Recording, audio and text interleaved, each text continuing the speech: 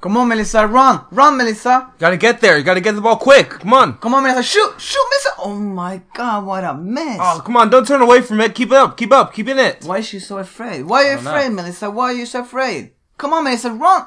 Get there, Melissa. Get there. Faster. Oh my god. Pass the ball! Harder. Pass the ball! What's her name? Is that Miranda? Miranda. Yeah. Miranda! Whenever Melissa has the ball, you gotta go to her, okay? You gotta ask for the ball. Melissa, pass the ball to Miranda. Miranda, go! Come on, Miranda! Oh my god. Don't look this way. Keep girls. going. Come on, girls. Keep it up. Keep it up. Come on. Oh, shoot that ball. Oh my god. Come on, gotta get ahead in the game, Miranda. Whose throw-in is it? Whose throw-in is it? Is it who? What? I think it should be our throw-in. Is it our when they are on the ball last? Or? Yeah. Okay. Yeah. It's our. Oh, it's our throw-in. Melissa, why don't you take it? Oh no. Okay, go down the line. Down the line. Come on, Melissa. Oh man. Come on. I don't know what's going on. Me either. This is the culture of American parents watching games. We were at the tournament, me and Kira, this weekend. At one point we were sitting and watching a game, enjoying the sun, but we heard parents constantly yelling these words. Is this encouraging or discouraging for a player that is 9 years old girl? Yeah, it's got to be tough for the little girl. I feel bad for her. She's got all of this messages from the parents, all this shouting from the parents, all this shouting from the coaches, and she's still learning the game, right? So she doesn't really understand any of it. Dude, she's 9 years old. I know, yes. She's 9 years old, and the coach is from the other side yelling something, and the 6-7 parents are on this side yelling. Yeah. Who is this girl going to listen to? I know. She doesn't know. She's either turning around, turning this way and that way. Should I look over here? Should I look over there? They can't focus on the game. They don't make decisions for themselves. But what's more insane is, are the parents, they are actually expecting some type of, professional or fluid or good flow soccer, you know what I mean? Like, why, they're gonna pass each other and just shoot that ball in the corner? This is kids playing. Let them be kids. Let them have fun, you know? Yeah. Me and Carrie wants to encourage all the parents to be more positive. Right. Yeah. What the parents should do is encourage whenever there's a good pass, a good defensive play, offensive play, a good shot. Then stick up and cheer for your team, cheer for your children. Good pass, Melissa. Keep that up. Keep up the good work. Exactly. Good hustle. Exactly. But too many orders, too many wannabe coaches, I'll say it, from the sidelines, doesn't help. Isn't good for the girls. It's not, Carrie. It's not. And it's kind of like, what a monsters some parents could be. Yeah. And I know everything is with goodwill. It's with, excitement. Yeah. And They want to see their kids do the best. Right. They can, yeah. And they want to win. They have a winning mentality, which is natural. But I think it hurts more than it benefits the girls. I think so too. So please stop with it. Welcome to Oscotch And King Soccer Podcast Show.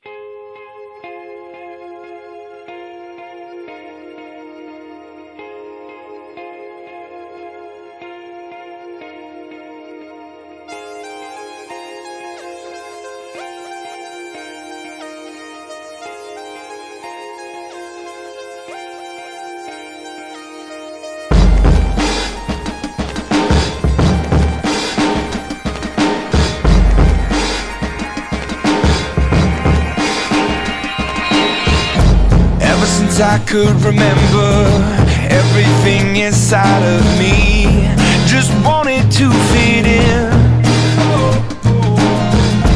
I was never one for pretenders, and everything I tried to be just wouldn't settle in. If I told you what I was, would you turn your back on me? And if I seemed dangerous, would you be scared? I get the feeling just because everything I touch isn't dark enough that this problem lies in me. We are here another week with Oscotch and King Soccer Podcast Show. Kerry, we were at a youth tournament this weekend. We were. It was fun. It was. This was my first coaching, like, I guess I'm going to say legitimate coaching experience with these girls. I've known them for a week now. Right? Finally got to see them in action in this tournament. You were new in the team. I am, yeah. I've been there a bit longer. I've been a bit longer, but I've been kind of alone this past month to really try to take these 23 young girls. They are 10 years old. Yeah. They're born 2007. I still can't believe that. You know what I mean? They're so mini, right? I know. They're just small monsters. But how was it? Fun. It was very exciting. The first couple of games, the two teams are split up, right? Right. Elite and Premier. And the first couple of games they played at the same time. So, and we were back to back, right? You were coaching the elites in the field right next to me. Yeah. And we were like back to back. Back to back. Yeah. You could hear how it was going on my side, Yeah. and I could kind of hear how it was going on your side. Yeah. Kaylee said that your wife Yeah. said that while she was watching your game, she could hear all this screaming and chanting and cheering from my game. It was like right there. I even heard got so loud. I even heard when you team scored the second goal in Yeah. the first game. I heard how everyone kind of exploded. Yeah. Was that like a important goal? It was. We were down 3-0, and then we brought back one, and then we brought back another, down to 3-2. I was really feeling we got this comeback going. Everyone was excited. We had this momentum. It was an important goal. Nice. It's exciting to be on the sideline, see and coach and develop, right? Yeah, for sure. I mean, for me, man, honestly, like I said this before, and I'm gonna keep saying it. It's. I wish I had someone with the same enthusiasm and soccer knowledge and experience that could support me when I was 10-year-old. Kind of show me the details in passing and moving, what to look for, and the kind of details in the technique.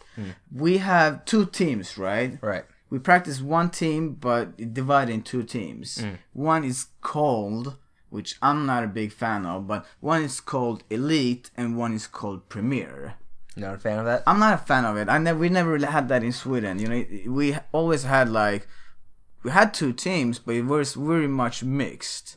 Like have a good team, better than other, kind of came at the age of 15 maybe. Yeah, with You know? me that was actually 13. It was the first time I played on a team that was like an A team and a B team, as we often say. Right. We didn't call it A team and B team. We called it like the white team is our jersey colors, so like the white team and the green team or something like that. Right. Or blue team and white team or something. Same with us. We had one yellow team and one black team, and it was mixed. I think it was when we kind of came up to the 15 that it was me and DR that came and started to play with the age above us. The rest kind of stayed behind. So we eventually started to practice with the, 1 year older than us, and then eventually 2 year older than us, and we had the natural progress instead of, just separating like that. Right. I mean, can you not see in the practices that they kind of get a bit sad or something that when we have to divide them? Yeah, I try to. I've only been to one practice, two practices so far, true. but True. I'd like to try to see if we could maybe, get that out of their heads of that difference. That this is clearly, even though there is a difference between them, you can look at them and you see that there is a difference between the two teams, but try to get it out of their head of that. You being on one team makes you better than the others, or better, like a better person or whatever than the others, or you're worse than the others, because with enough work, then player on the lower team can get to that level of the higher team, Right. And just as easily, if someone on the higher team doesn't work, if they don't pull their weight around, they could drop down. We have to have that possibility in the teams, so we don't get some of the girls bored of the game and kind of less motivated. Yeah. But we are doing it because it is a big gap between the players on these two teams. Yeah, there is. I've never seen anything really like it. I mean, in my soccer environment that I've grown up in Sweden, it was pretty much everybody was relatively even in their soccer level. Obviously, you had Even at this young age. young age. Yeah, I don't think so. Obviously, you had talents. Yeah. You know, you had really good players that was best in their teams, but we're doing it because we don't want to prohibit the elite teams level. We want to make sure that they get the right development in the right pace. But when we mix it, we don't really get a flow. For me, it's all about getting a good flow, because that's when we start getting quality. Yeah, true. And it's important for the other team to be, you know, at their comfort level. But at the same time, once they go against the elite team, then they push their comfort level a little bit, which is important for them as well. So they get a little bit of both. They get they're in an environment that's comfortable for them. Both teams are in an environment that's comfortable for them. But also they get some quality competition in practices and stuff. And also at this tournament, they face some quality competition. They did. So. And just keep in mind that we are doing the exactly same drills and exercises for both teams in the practice. Yeah. So it's not like we're doing too advanced or too much favorable or for one team or another. We are working for the all 23 girls. How did it go for the premier team? Premier team, kind of, I'm going to say mixed. 3 games, lost all of them, unfortunately, but especially in the first game, like I told you, we really started a nice comeback, so there's something positive to build on. But definitely a lot of work that needs to be done. Yeah. And they played, like I said, some pretty good teams. There's some work that needs to be done, some fundamentals that need to be repeated to go over. Also, make sure they keep their drive, keep up that mentality of getting better and the interest, right? Yeah. So there were some positives that I could take from. Some players are promising players, and they all have a good attitude too. So good. What we've been working on entire month is 3 main things, right? We've been working on controlling the ball, look up for a pass, and move to open space. So literally get that foundation of what can we do the pass in the concept of a game environment. So it's been a lot of possession game and playing, because these girls are not playing outside the schools other than the practices. Right. We did that. I did that after school, even before school, before practices, and I'm sure you did that too with friends. Mostly by myself, except during school, we were able to get, me and my best friend were able to get some people going during school and stuff. After school, I'd practice by myself until it was time for But you took your time to actually kind of go out and do a free kick, do a corner, definitely. Or pass a wall. Just about every day. Right? Yeah. So, but these girls are not doing it. So whenever they come to the practice, it is our job to let them play and understand it. And the elite won the first game with 9-0 and the second game 6-0. And some of the parents were like, wow, okay, good scores. We never scored this many goals. But I'm not really looking at the score. I didn't even know actually we won that much. I'm not looking at the score. I'm looking at the technical performance and the decision making. That's what I'm looking at. Are they doing the right decision? Are they actually evaluating, should I pass her or her? And you know what? I hold the ball and reset instead. That's kind of when you can see the girls are becoming very smart, right? So did they, this past month, stuff that you've been working on, did you see it in the game? Did you see them, that it registered with the girls and they implemented it in the game? Ooh, Carrie, it's beautiful, man. It's so beautiful. I saw it's working. I think even the girls were surprised themselves that it's actually turned out to be that good. We have the last game, right? And they won both games too. So it's 2 teams on 6 points each. So big game to go to the final too. It's going to the final, right? And if it would be a draw, they would win because they would have more goal difference, basically. So what happened was we played good, man. We had the possession. We had the ball. We even made the pass. They were more or less kicking the ball and tried to go. They had 2 girls that were so physical and hard that I got afraid that one of my girls would get injured. Yeah, dude. They were so hard, like slide tackling. They were tackling hard, and but they gave my girls a good lesson that they have to be physical too. Not too mean, but to be physical. We scored the first goal. Everybody went, I'm not gonna say crazy, but there was big excitement in the air. And I could look over to the parents, alright? I'm looking over the parents, and, for the listeners that don't really know, is when you play 7-a-side, and the entire one side is full of parents. Right. Right? I mean, there's coaches on the other side with their players. Yeah. But on the other side is just it's separate. Parent side and coach's side. Right? Right. And there was one parent from the other team that yelled something in the next to one of our parents' ear, right? And it got quiet. I mean, I'm on the other side. I'm looking over there, and it got quiet. And these U10 girls are don't know what to do. It's throwing right by that side. And this guy acted like, douchebag. Okay. Can I say that? Yeah. He acted very bad. And it got quiet. So I'm looking over. It's what's going on? And some of the parents from our team went over to talk to this guy.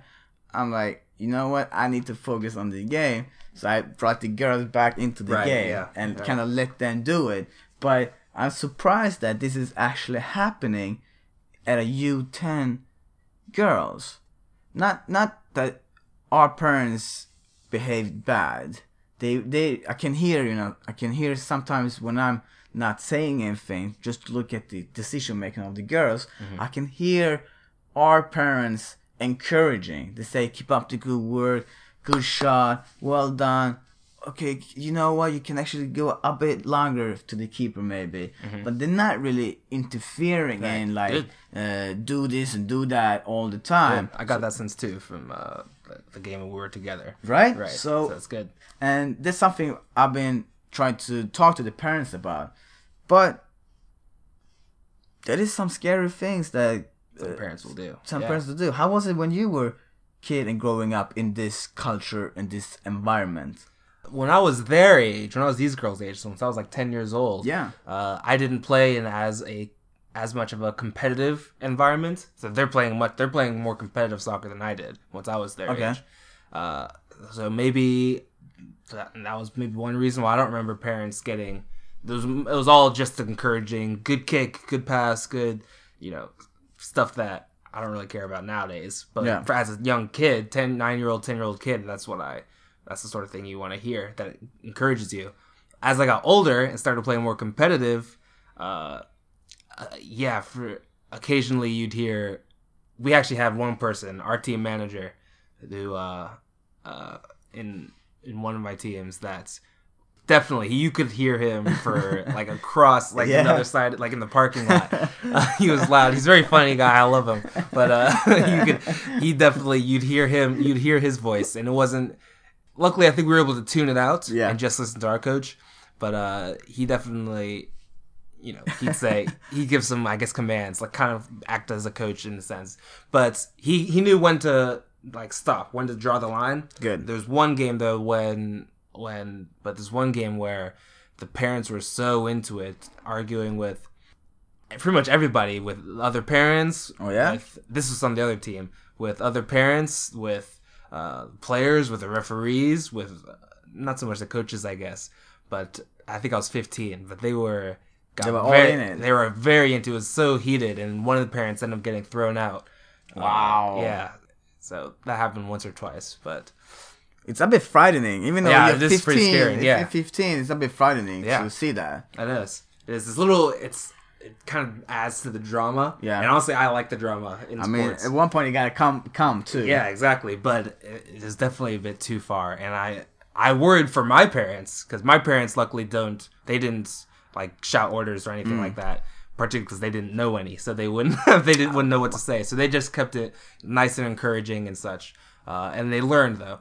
But I was frightened for my parents. I didn't know how they would handle all the other parents around them getting all riled up. So what did they do then? When that sort of stuff happens, they'd either try to ignore it. Yeah. Sometimes my mom tries to diffuse the situation. Just like, okay, calm down, sit down. She's the peacemaker. Yeah, she's the peacemaker for sure. Your dad is not the one that fuels it up. No, not at all. My dad will just... Is he very calm? Very, very calm. Yeah? Yeah, my dad will sit and ignore it. And that sort of thing, which is good. I think Yeah, it's fine, so. yeah. I don't really remember any specific time where the parents went crazy, you know. But you read it all the time and you hear it all the time. Yeah. I definitely seen this type of behavior from fans in the senior level. When you play in the senior team and they're importing games, sometimes the games are, coming up to the next division. It's very important games, cup games, and the fans can go really, really bad. But when you look at the youth system, we need to have more encouraging attitude, more positive attitude. Yeah. I found this article from 2015 that was written by, what's his name again? That was written by Scott Pugh, okay? And he's kind of on the same page as what me and you trying to implement at this team.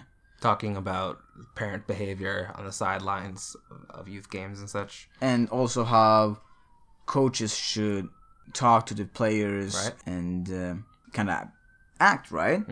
I will stick to this, that I want to give the players the confidence to be comfortable with the ball, give them room to make error. Yeah. And I cannot do it by pointing fingers and being hard and yelling them in a military style. And in this article, he writes, the research is clear that shouting from the sidelines during a match is counterproductive to our real goals. Trevor Brooking is responsible for the development of English youth players as the technical director for FA. He describes how Manchester United has evolved. The philosophy is to let them discover it themselves. The old vision of the coach shouting to do this or do that has gone. What they have realized at United is the best coaching for youngsters is about standing back. This theory is supported by the research of Ryan Kennekens, who demonstrated that players who are allowed to develop superior decision-making skills in their formative years are the ones who progress the farthest in the sport. What do you think about that, Kerry? I think that's very true. It makes sense to me. Once a young 9-year-old, 10-year-old kid is, getting slammed by parents and coaches, and not slammed like insulted or anything, but they're receiving all these messages, they don't know what to do, they can't get comfortable. And like you just said, what you're all about, and I agree, is making sure these kids are comfortable once they get the ball. They feel comfortable about making a decision, whether it's the right decision or wrong decision, but making a decision and being confident about it. And if it's wrong, then it's wrong. Then they'll learn. Yeah. But they can't get comfortable with the game, let alone just with the ball, if they're feeling all this pressure from the sidelines, from the parents and coaches. And the pressure is not the same as technical ability. You know what I'm saying? Pressure is something that comes from the outside. It's not from the inside. But when you have too much things coming from the outside, it can kind of interrupt what grows in the inside. What we are trying to actually build is the love for the game, the passion for the game, a winning mentality, an interest to the game, to study players. And, with hard enough work and luck, maybe we can develop good soccer players. I heard that one parent screamed at one of my players during the game, and two of the players looked over to the sideline. Then they shot their corner, came in, bounced out, and this girl just took this hard half-volley shot in the far post. Okay?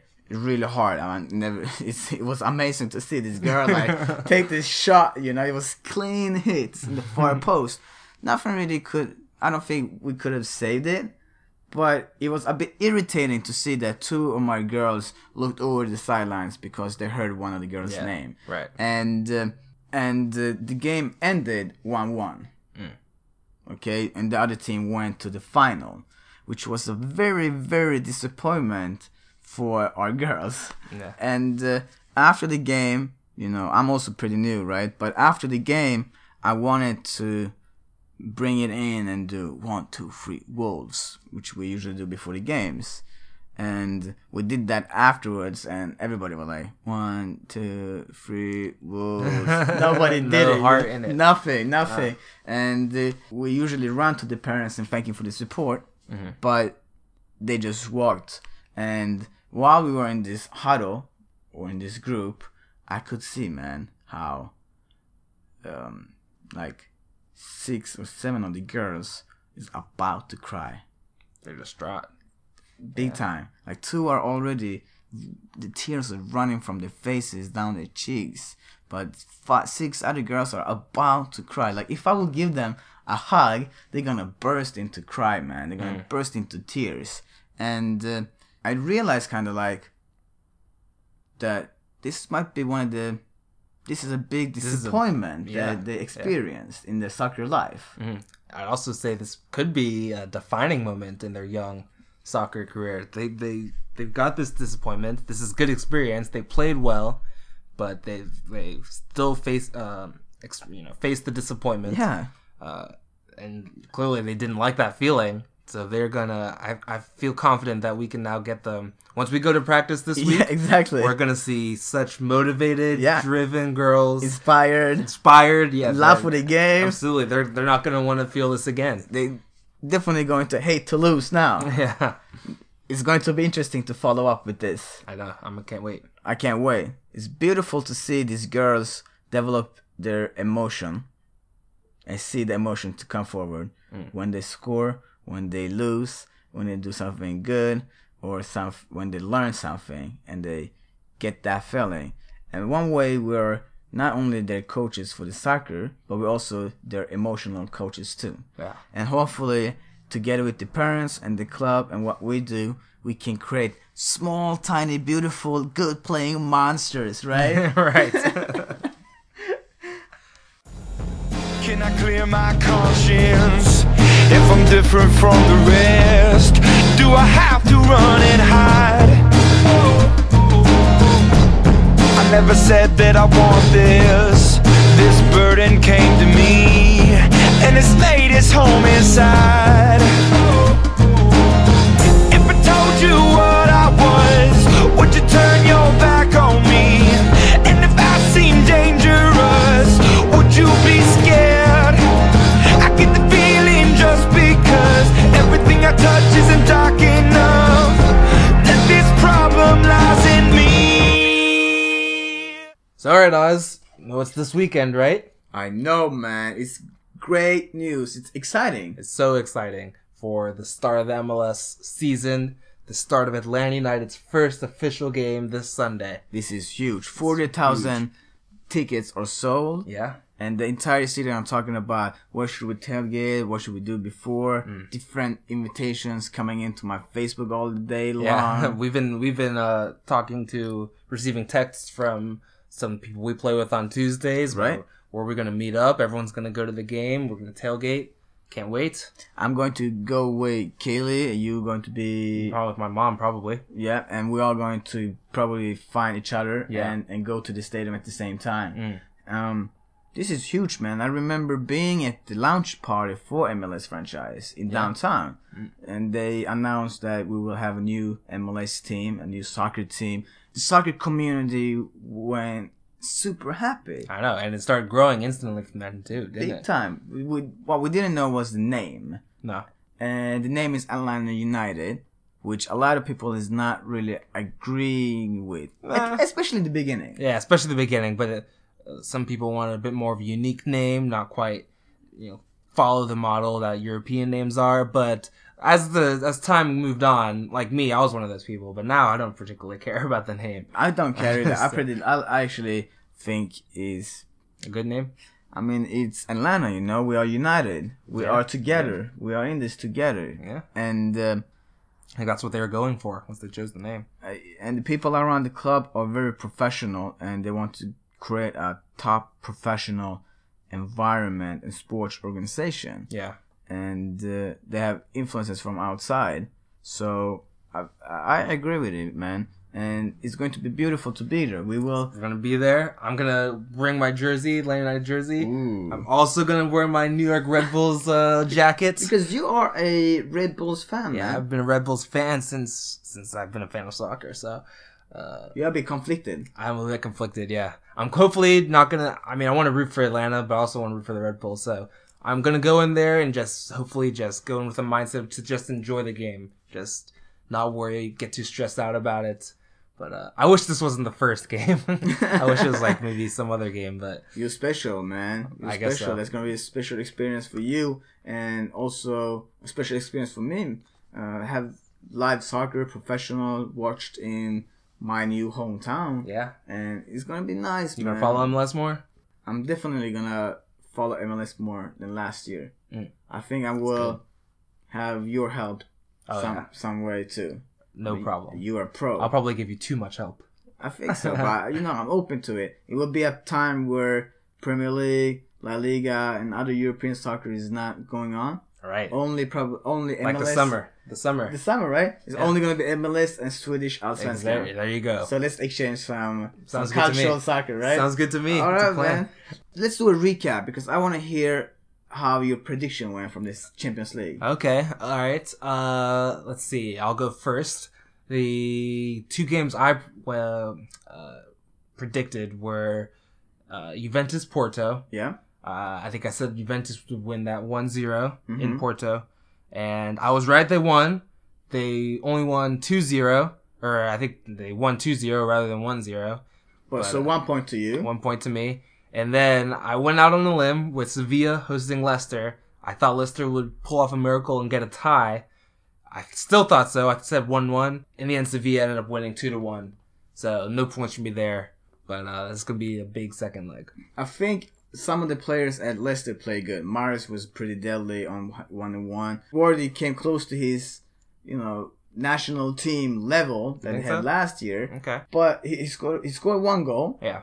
Kasper Schmeichel did a lot of saves. He was great. Yeah. He would play good.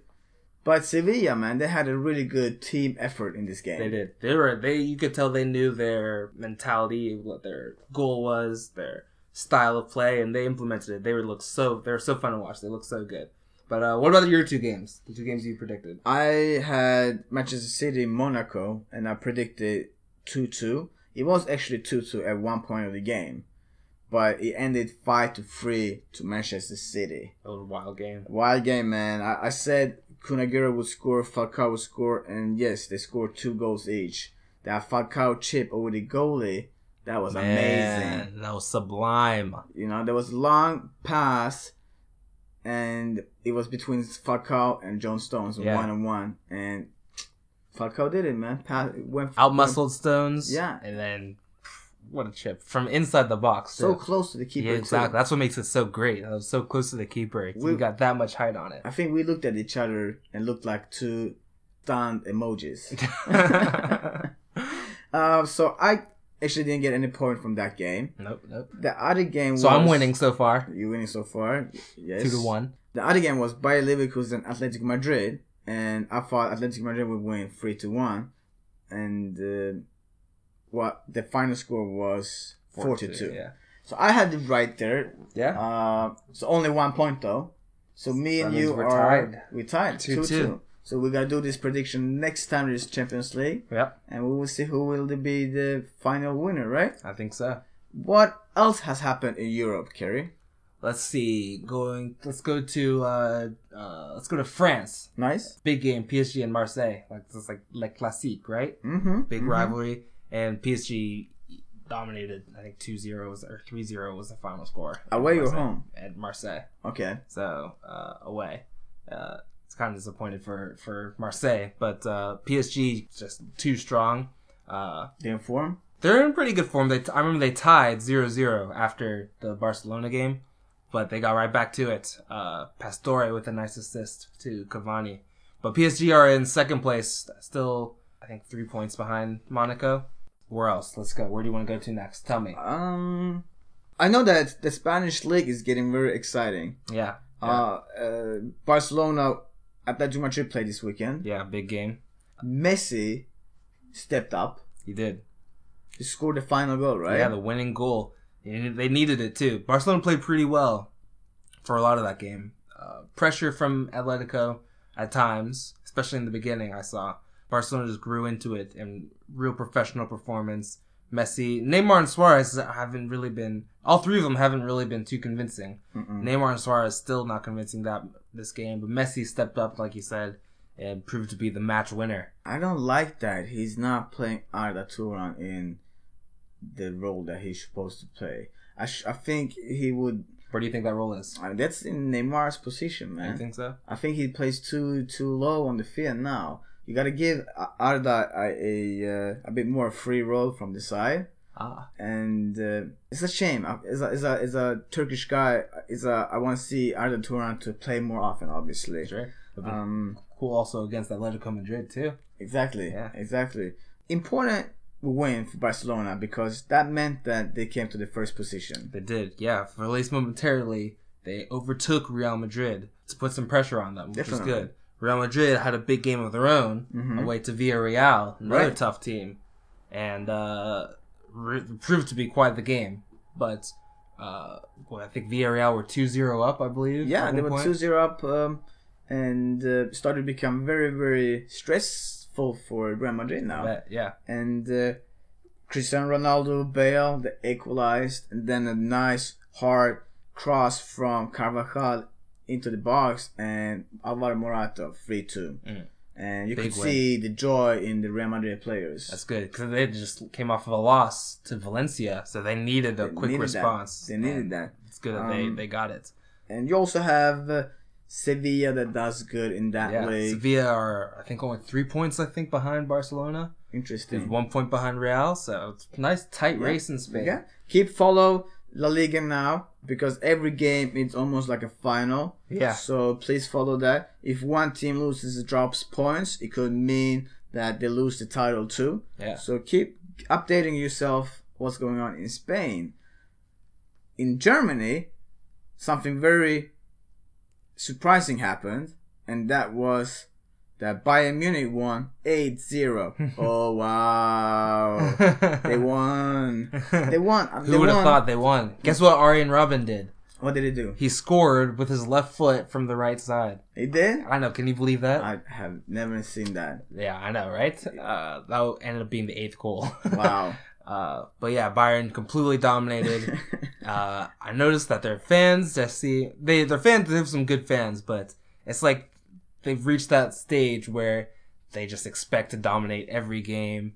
So it's almost like a pedestrian sort of atmosphere with the fans, almost like they're watching a training game. Oh, wow, like a friendly game? Yeah, exactly. And to be fair, that's partially on Hamburg for not stepping up and putting any pressure on Bayern. I mean, psychologically, it can't be easy to see a team like Bayern Munich scoring 2 goals on you and then have early in the first half, and then try to come back to the game and win it. It's not easy. Yeah. And I guess it's not becoming that much show anymore to the audience either. It's 8-0 and you had this reaction. I know, yeah. I don't really like to see that. I don't like to see that personally. Yeah. It's a shame. Other clubs are trying to put pressure on Bayern. Leipzig won this weekend, 3-1. Dortmund are still trying to reach top form, but they won as well, 3-0. But they're still, I think, 13 points behind. Leipzig are 5 points behind. That's Germany. Hopefully, Leipzig can continue to make it a big, race. A tight race. I want Leipzig to go all the way. Me too. Emil Forsberg. Yeah. One of the best midfielders in Bundesliga. Swedish player, number 10. He's been doing really good. You can see that he enjoys his game. And he's playing very natural and relaxed on that field. It's pretty beautiful to see a Swedish player after Zlatan Ibrahimovic. That's Germany, man. Take me somewhere else. Let's go to one more place. We have to go to England. Definitely. And there was the league returned after an FA Cup break last week, and Chelsea won again. They won against Swansea 3-1. Right, that's right. Fabregas with a pretty good goal, team goal. It looked a little sloppy, but it was nice passing, ball movement between Fabregas and Hazard and Pedro. They ended up with Fabregas scoring, and Pedro scored a nice goal, kind of like Robin-esque, cut inside from the right, and he just curled that ball with his left foot into the far post. Nice. Great finish. And then Diego Costa scored with Hazard making a nice run down the left. Yeah. And then cutting it back to Costa, who volleyed it, I think, with his left foot. Good finish. But good win for Chelsea. Tottenham won, 4-0, 4-1. Harry Kane, 3 goals. Yep, Harry Kane with a hat trick over Stoke. That put Tottenham in second place, at least momentarily, with Leicester and Liverpool and Arsenal and Manchester City yet to play. So Tottenham, that puts Tottenham into second place, 53 points, tight between places 2 and 6. A couple other teams are yet to play, but we'll see if Tottenham can keep that up and maybe pose a challenge to Chelsea. So how many points is it between Chelsea and Tottenham? That would put it at 10 points between the two. 63 for Chelsea, 53 for Tottenham. Unlikely Tottenham will make something of it, but maybe. Regardless, it's a tight top 4 race. So you have already called out Chelsea as the winners then? Yeah. You have? I have. Man, I hate doing that. I know. I am. It feels hard to hear it. I mean, especially when Arsenal has 50 points. I know, yeah. But, I mean, what are you going to do? Chelsea are the only team that showed any consistency this year. What can I say, man? I appreciate your honesty. Yeah.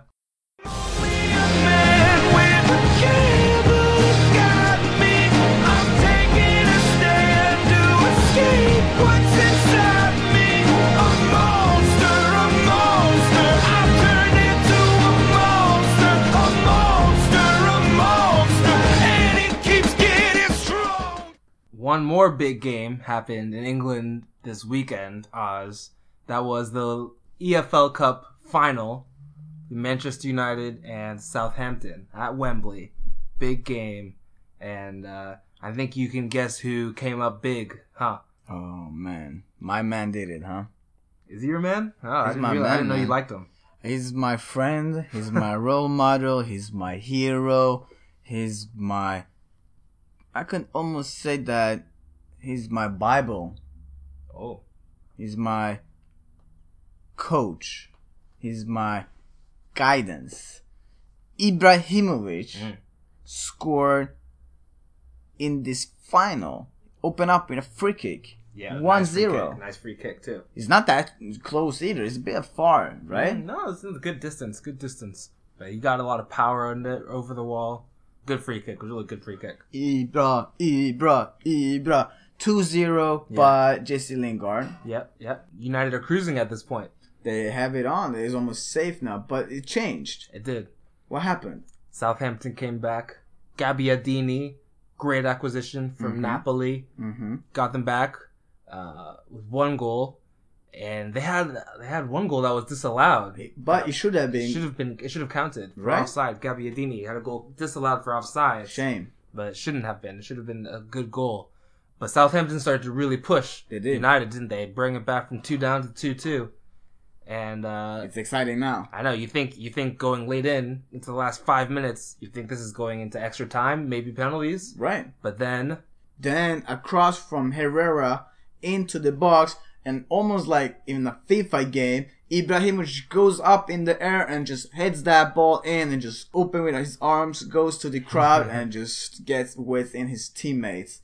And they probably know at that point that they are so close to win this trophy. I know. They might even be thinking they've already won this trophy. Yes. Southampton had to have been completely deflated at this point. Having worked so hard to get back into it, having had a goal disallowed, and then you're thinking, this isn't going our way with a goal that late.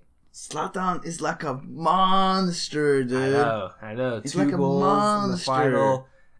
How many, this was 32 final trophies for him, I believe. Indeed, man. Wherever he's been at, he's been winning. Yeah. In Ajax, Juventus, Inter, at Barca, at Milan, at PSG, and Manchester United. Alright, I want you to repeat the clubs that he has been playing at and won trophies again. Repeat it slowly.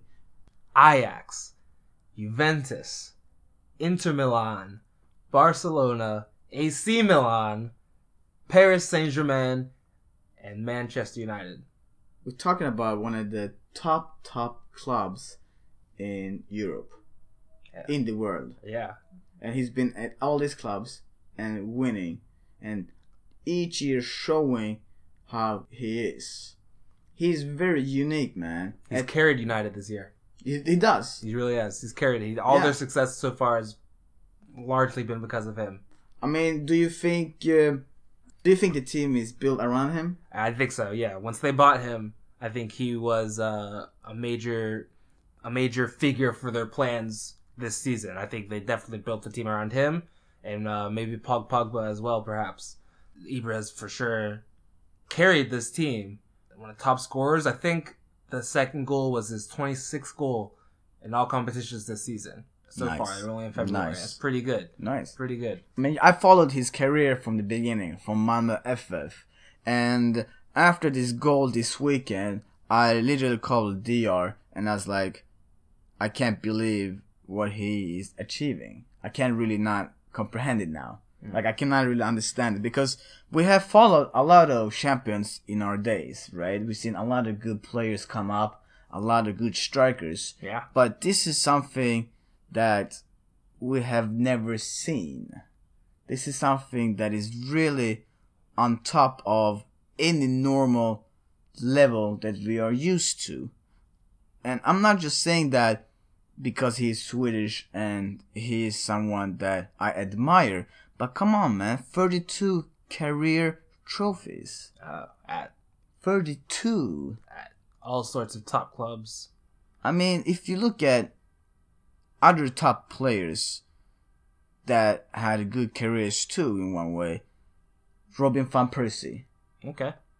You Good know? career, good goal scorer. Good goal scorer. But where is the trophies? Where are the trophies? He cannot really brag. And when we look back at Van Persie's career, now he's playing at a team like Fenerbahce. A guy that was captain for Arsenal, right? Was captain for Arsenal that decided to leave to the rivalry and had a good 1-2 seasons. Nothing really came out of it. No. You have One trophy, I think. One trophy. One or two, maybe one. One trophy. He went for trophies. He won the first year and goal scorer. So he did that good. But there's so many players that not keeping that consistent. And there is something very interesting in Ibrahimovic's winning mentality that even in warm-ups, he hates to lose. Mm-hmm. It's all about winning. It's all about performing. It's all about showing the no-sayers that he can do it, to prove them wrong. And this is what triggers him. Yeah. Yet he hasn't won any Champions League, True. Euros, or World Cup. True. But he still has extraordinary countries. So I kind of want to ask you now, Kerry, if you can come up with one or two players that has maybe done it all. You know, like Let's see. throughout the careers, played in top clubs, maybe even won the big trophies that is possible for a player to win. Let's see. There aren't a lot of players. I mean, there are players that have won a lot of trophies, but someone that's been a single player that has been so consistent no matter what team he's played for, always delivered and been successful. There's not a ton of them out there. I'll throw out Ryan Giggs. Okay. Like that. He only played for Manchester United, but True.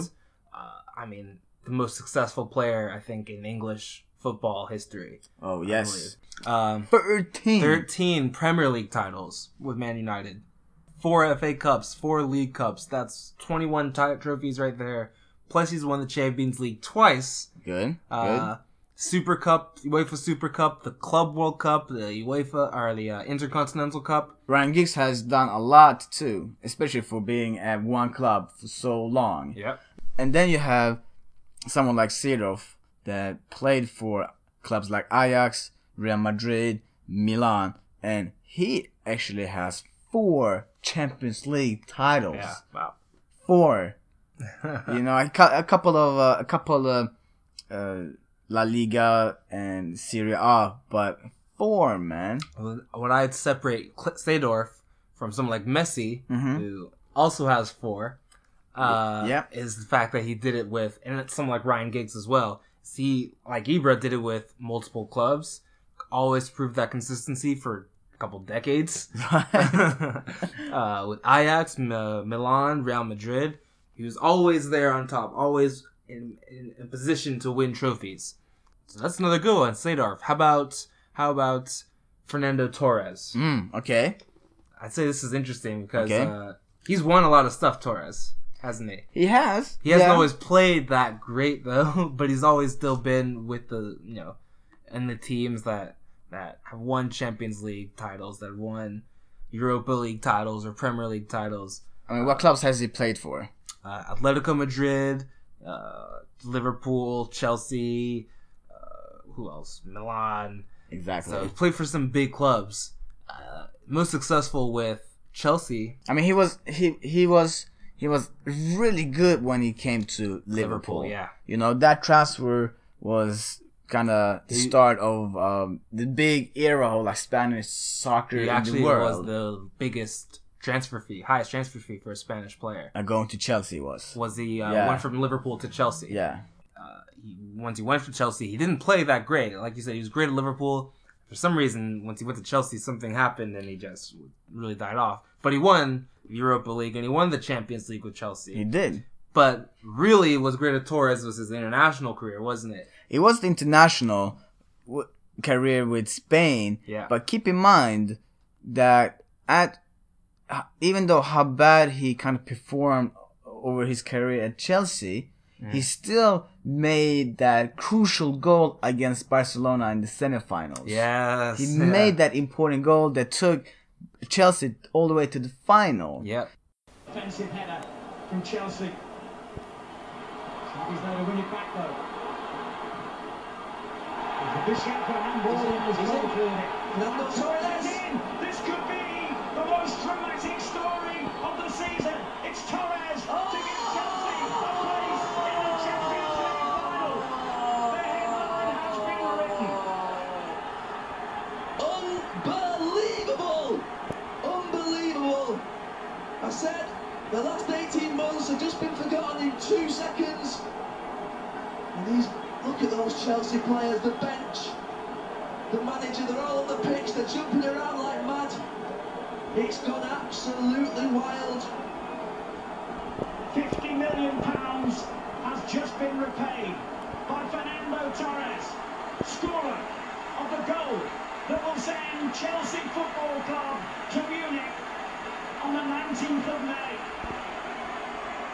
He just shows the composure, takes it around Valdez, looks behind him. This is what Torres can do at his best. Skips the challenge, and what a huge, huge moment for Chelsea. For English football, they deserve it.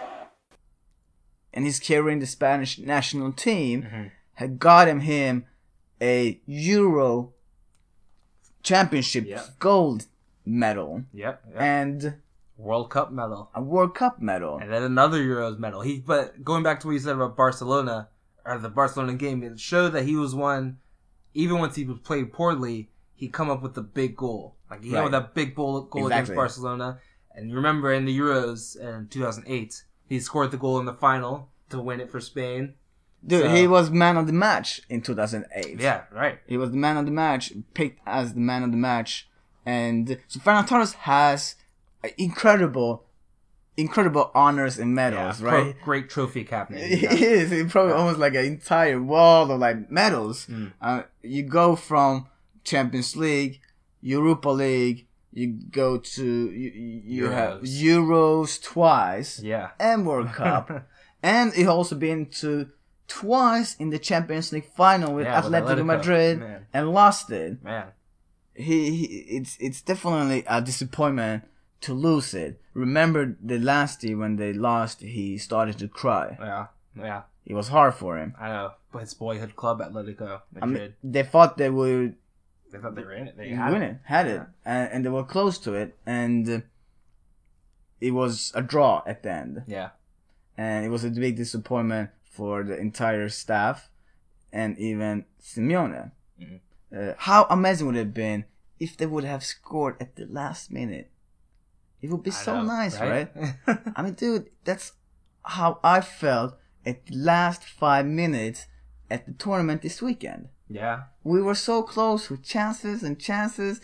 We went on rebound. We missed the goal. All the parents were excited. I was excited on the side that, you know what, we're so close to go to the final. And like I told you, we got a draw. Doesn't that make the draw that much more disappointing too? Yes. You're so close. You played well. You were winning at some point. And even once they tie it, you still have so many chances to score. That makes it tough to take. It's really tough to take. It's tough to take for the players, for sure. I was very proud over how they did. Good. And but for them, they haven't really developed their bad losing or lose with respect or even handle disappointments like this. Mm-hmm. You know, Fernando Torres. He's won a lot of stuff, Torres, hasn't he? He has had, right? I mean, once he finished his career, he can look back at the memories from Liverpool, the memories from Chelsea, the memories from the Spanish national team winning 2 Euros and the World Cup. Yeah. And plus he has a Champions League too. I know. But it was still hurtful to see him cry after the Champions League losses in the final. With Atletico? Yeah. Yeah. Tough for him. Especially the way he lost it. They were both cruel ways of giving up a goal in a tying goal in the last minute. Yeah. The first one. And then penalties on the second one. That's rough. I know, that's tough to take. Tough brutal. to swallow. That's a big disappointment. Yeah. I mean, especially after he's won it too. Right? I mean, he knows the joy, the glory, the enjoyment that comes with this trophy. What it really means to lift it with your teammates. And now you actually have to watch this happen. You know? Twice. You know, that's a big disappointment. But he can, like I said, look back to in a very beautiful career, Fernando Torres. Something that is pretty equal to Champions League, but in the movie scene, is Oscars. Yeah. Right? I guess so, yeah. And the Oscars were this weekend, weren't they? They were. But didn't all run super smoothly. Something happened. Something happened, yeah, the Oscars.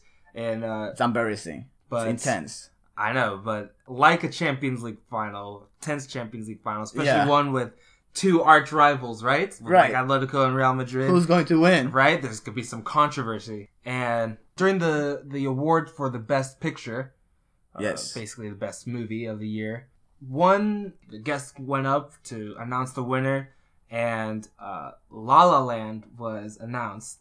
And this was made big news around, especially around this country, probably around the world. La La Land was announced, but you could see the sort of hesitation in the eyes of the guest that was giving the award. La La Land was announced, and they all went up. The delegation went up, accepted their award. Everyone cheered, everyone clapped, applauded them. They started their speeches. They thanked everyone that was close to them, that made it possible, as they do in the Oscars, their parents, their friends, everyone around them. The first person did this, and then the second person came up. And the same thing. It thanked everyone that supported him. This went on for a few minutes. The third person went up, and you can see they're all congratulating each other. They're crying. Emma Stone was crying behind them. And the third person went up. Same thing. But then something happened where the guest that gave them the award in the first place came back up, and there was a confusion. Yeah, something was wrong, and you could see in the back everyone looking around. What's going on? What's happening? They're confused. There's a murmur around the back, and they're like whispering. They are, and it turned out that La La Land, the delegation for La La Land, got the news that there'd been a mistake, and they did not win. They didn't win. They didn't win after they'd all these speeches. All these speeches. They said all those speeches. And the winner was Moonlight. And everyone thought it was a joke once it was announced that, sorry, this was a mistake. La La Land didn't win. Moonlight has actually won Best Picture. And people, they had to stress this isn't a joke. And the producer for La La Land said, it's been a mistake. Moonlight is the winners. And then he took the paper and turned it and showed it to the camera. And that's a disappointment. That's such a strange anticlimax. Yeah, anticlimax. Anticlimax right there. And the producer for La La Land actually took this disappointment so amazingly great. Yeah. Let's hear it.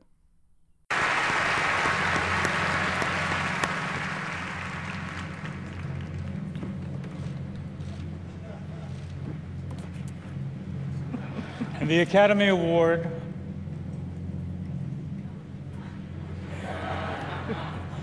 for Best Picture. You're impossible.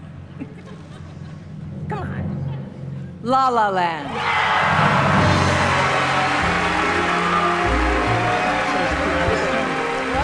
La La Land has 14 Oscar nominations this year and is tied for the most nominated movie in Oscar history, winning 7 Oscars: production design, cinematography, original score, song, directing, actress, and Best Picture.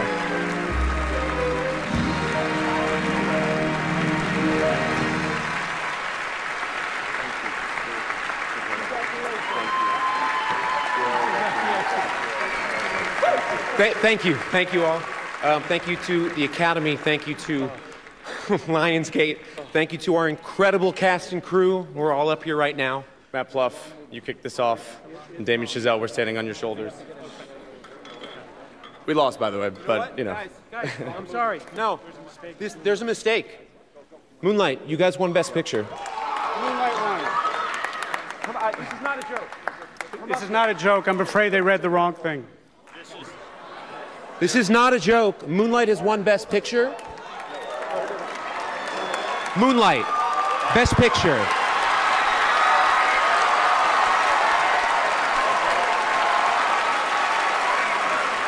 I think you guys should keep it anyway.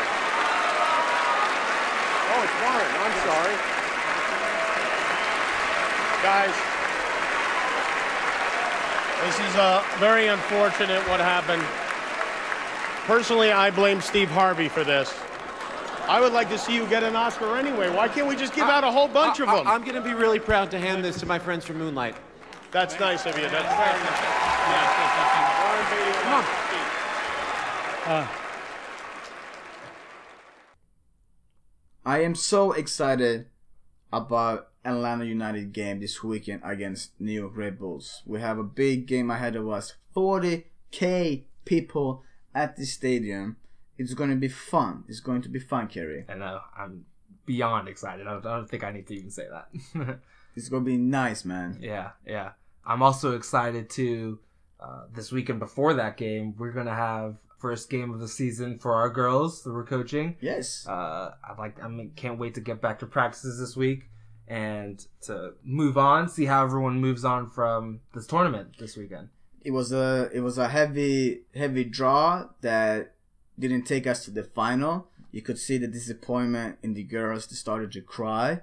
But I feel like we will take this disappointment and create a motivation out of it and try to get the best for the girls. Me too. Right? Yeah. I mean, me and you, Kerry, I feel like we have a good coaching partnership there. We will keep encouraging the girls. We will keep being positive. Mm-hmm. We will give them the chance to do errors. And we will be the opposite of what the majority of parents are doing. Yeah, we don't want to put too much pressure on them or, frighten them in a way, scare them away from the game. We don't want them to have confidence and be comfortable around the game, right? Is that a Manchester United philosophy for the youth? Yeah, for sure. So we kind of bring that to our club then. I think so. We're making our club DDY Manchester United. The podcast is going well. People are liking it. We're Yeah. getting more and more listeners every day. Yeah, more to come. More to come. We're more content to come. We also have good guests and soccer players that are going to be on the show that we're going to see how it is from a soccer player's perspective. Mm-hmm. And we're also going to bring in fans' perspectives other than ourselves. Right. Like once we go to this Atlanta United game. Yeah. Bring content from a fan's point of view, how excited they are. And we're going to fantasize about the trophies that'll come, the successes that'll come, and of course the inevitable hard times that'll come and how to deal with it. Like the producer for La La Land dealt with the disappointment of the Oscars. I know. That was very wild, but very good handled, right? Well handled. We know that Fernando Torres cried, but what we really want to say is you gotta have the passion to always develop, to always try to win. To overcome these hardships. Overcomes the hardships, but you gotta be strong mentally. Yeah.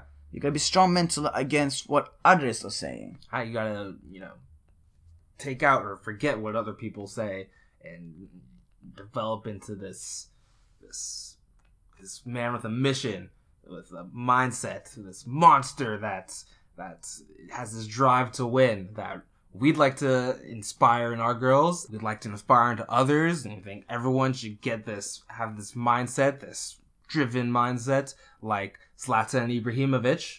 And maybe we can listen to Ibrahimovic as a message, as a guide, as a teacher for us to get this mentality, get this understanding of becoming true love for yourself, becoming a winner, becoming this confident person. And maybe we can, from today, Kerry, leave everything behind and start also becoming a monster like Ibrahimovic in our game. Should we do it? I think so. Now there is a shift that happened, and we want to thank you guys and Zlatan Ibrahimovic for it. Thank you for listening to the 7th episode of the Ozkoch and King Soccer Podcast Show.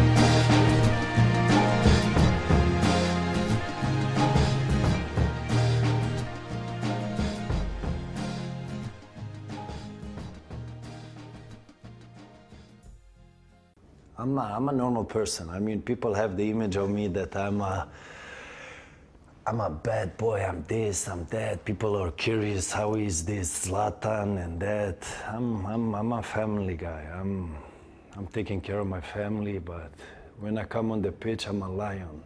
That's the big difference. So you can separate the two, but you're well aware of the image of you, and as you know, the word that crops up the most is arrogant. But do you think that's getting less and less? I don't believe that I'm arrogant in the way that people think. I'm confident. I have a big confidence. I believe in myself. That's not being arrogant. That's something that's. I believe it's an individual strength in the human being. I have confidence. I believe in myself, and I have a vision, and I do everything, and I work hard for it, and I don't believe that's arrogant. Perhaps some people don't realise a lot of the stuff you say with a big smile on your face, and tongue-in-cheek. You play up to this image, so you deserve some of it. You have fun with it, don't you? I have a lot of fun with it, absolutely. I'm just being myself. I'm not pretending to be somebody I'm not. I'm not pretending to be perfect.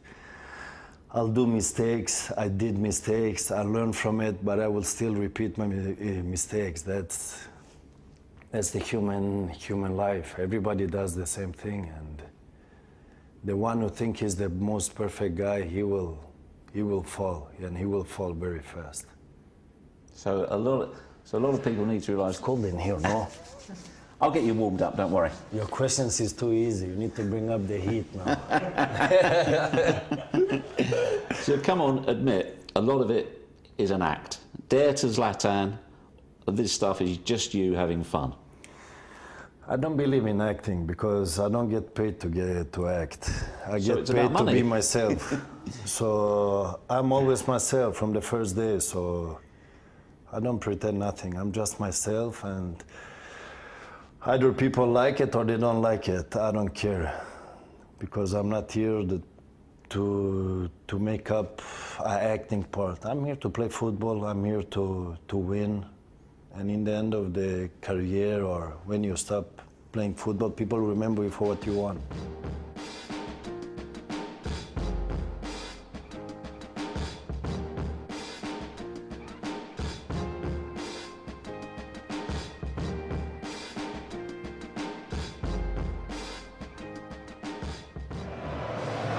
You, of course, scored a winning goal for Ajax all those years ago when you were just 20. You're 35 now. Does it get more special to win trophies the older you get?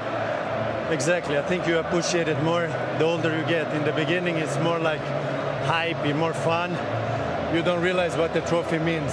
The older I got, the more mature I got, the more surrounding I got by the winning mentality, the more I understood that it's all about winning. It's all about collecting these trophies. And that is what I'm doing. I think this was my 32 trophy, and wow, I'm super happy. Wherever I went, I won. You've had a truly phenomenal season. You've scored more goals than anyone in the whole of England. Even by your high standards, has it gone better than you could have expected when you signed during the summer? No, this is what I predicted. Everything I saw would happen. The only thing the other ones didn't see it. And I came here to show them what I saw and what I would do. And I'm doing it. Because apparently to many I could not do it.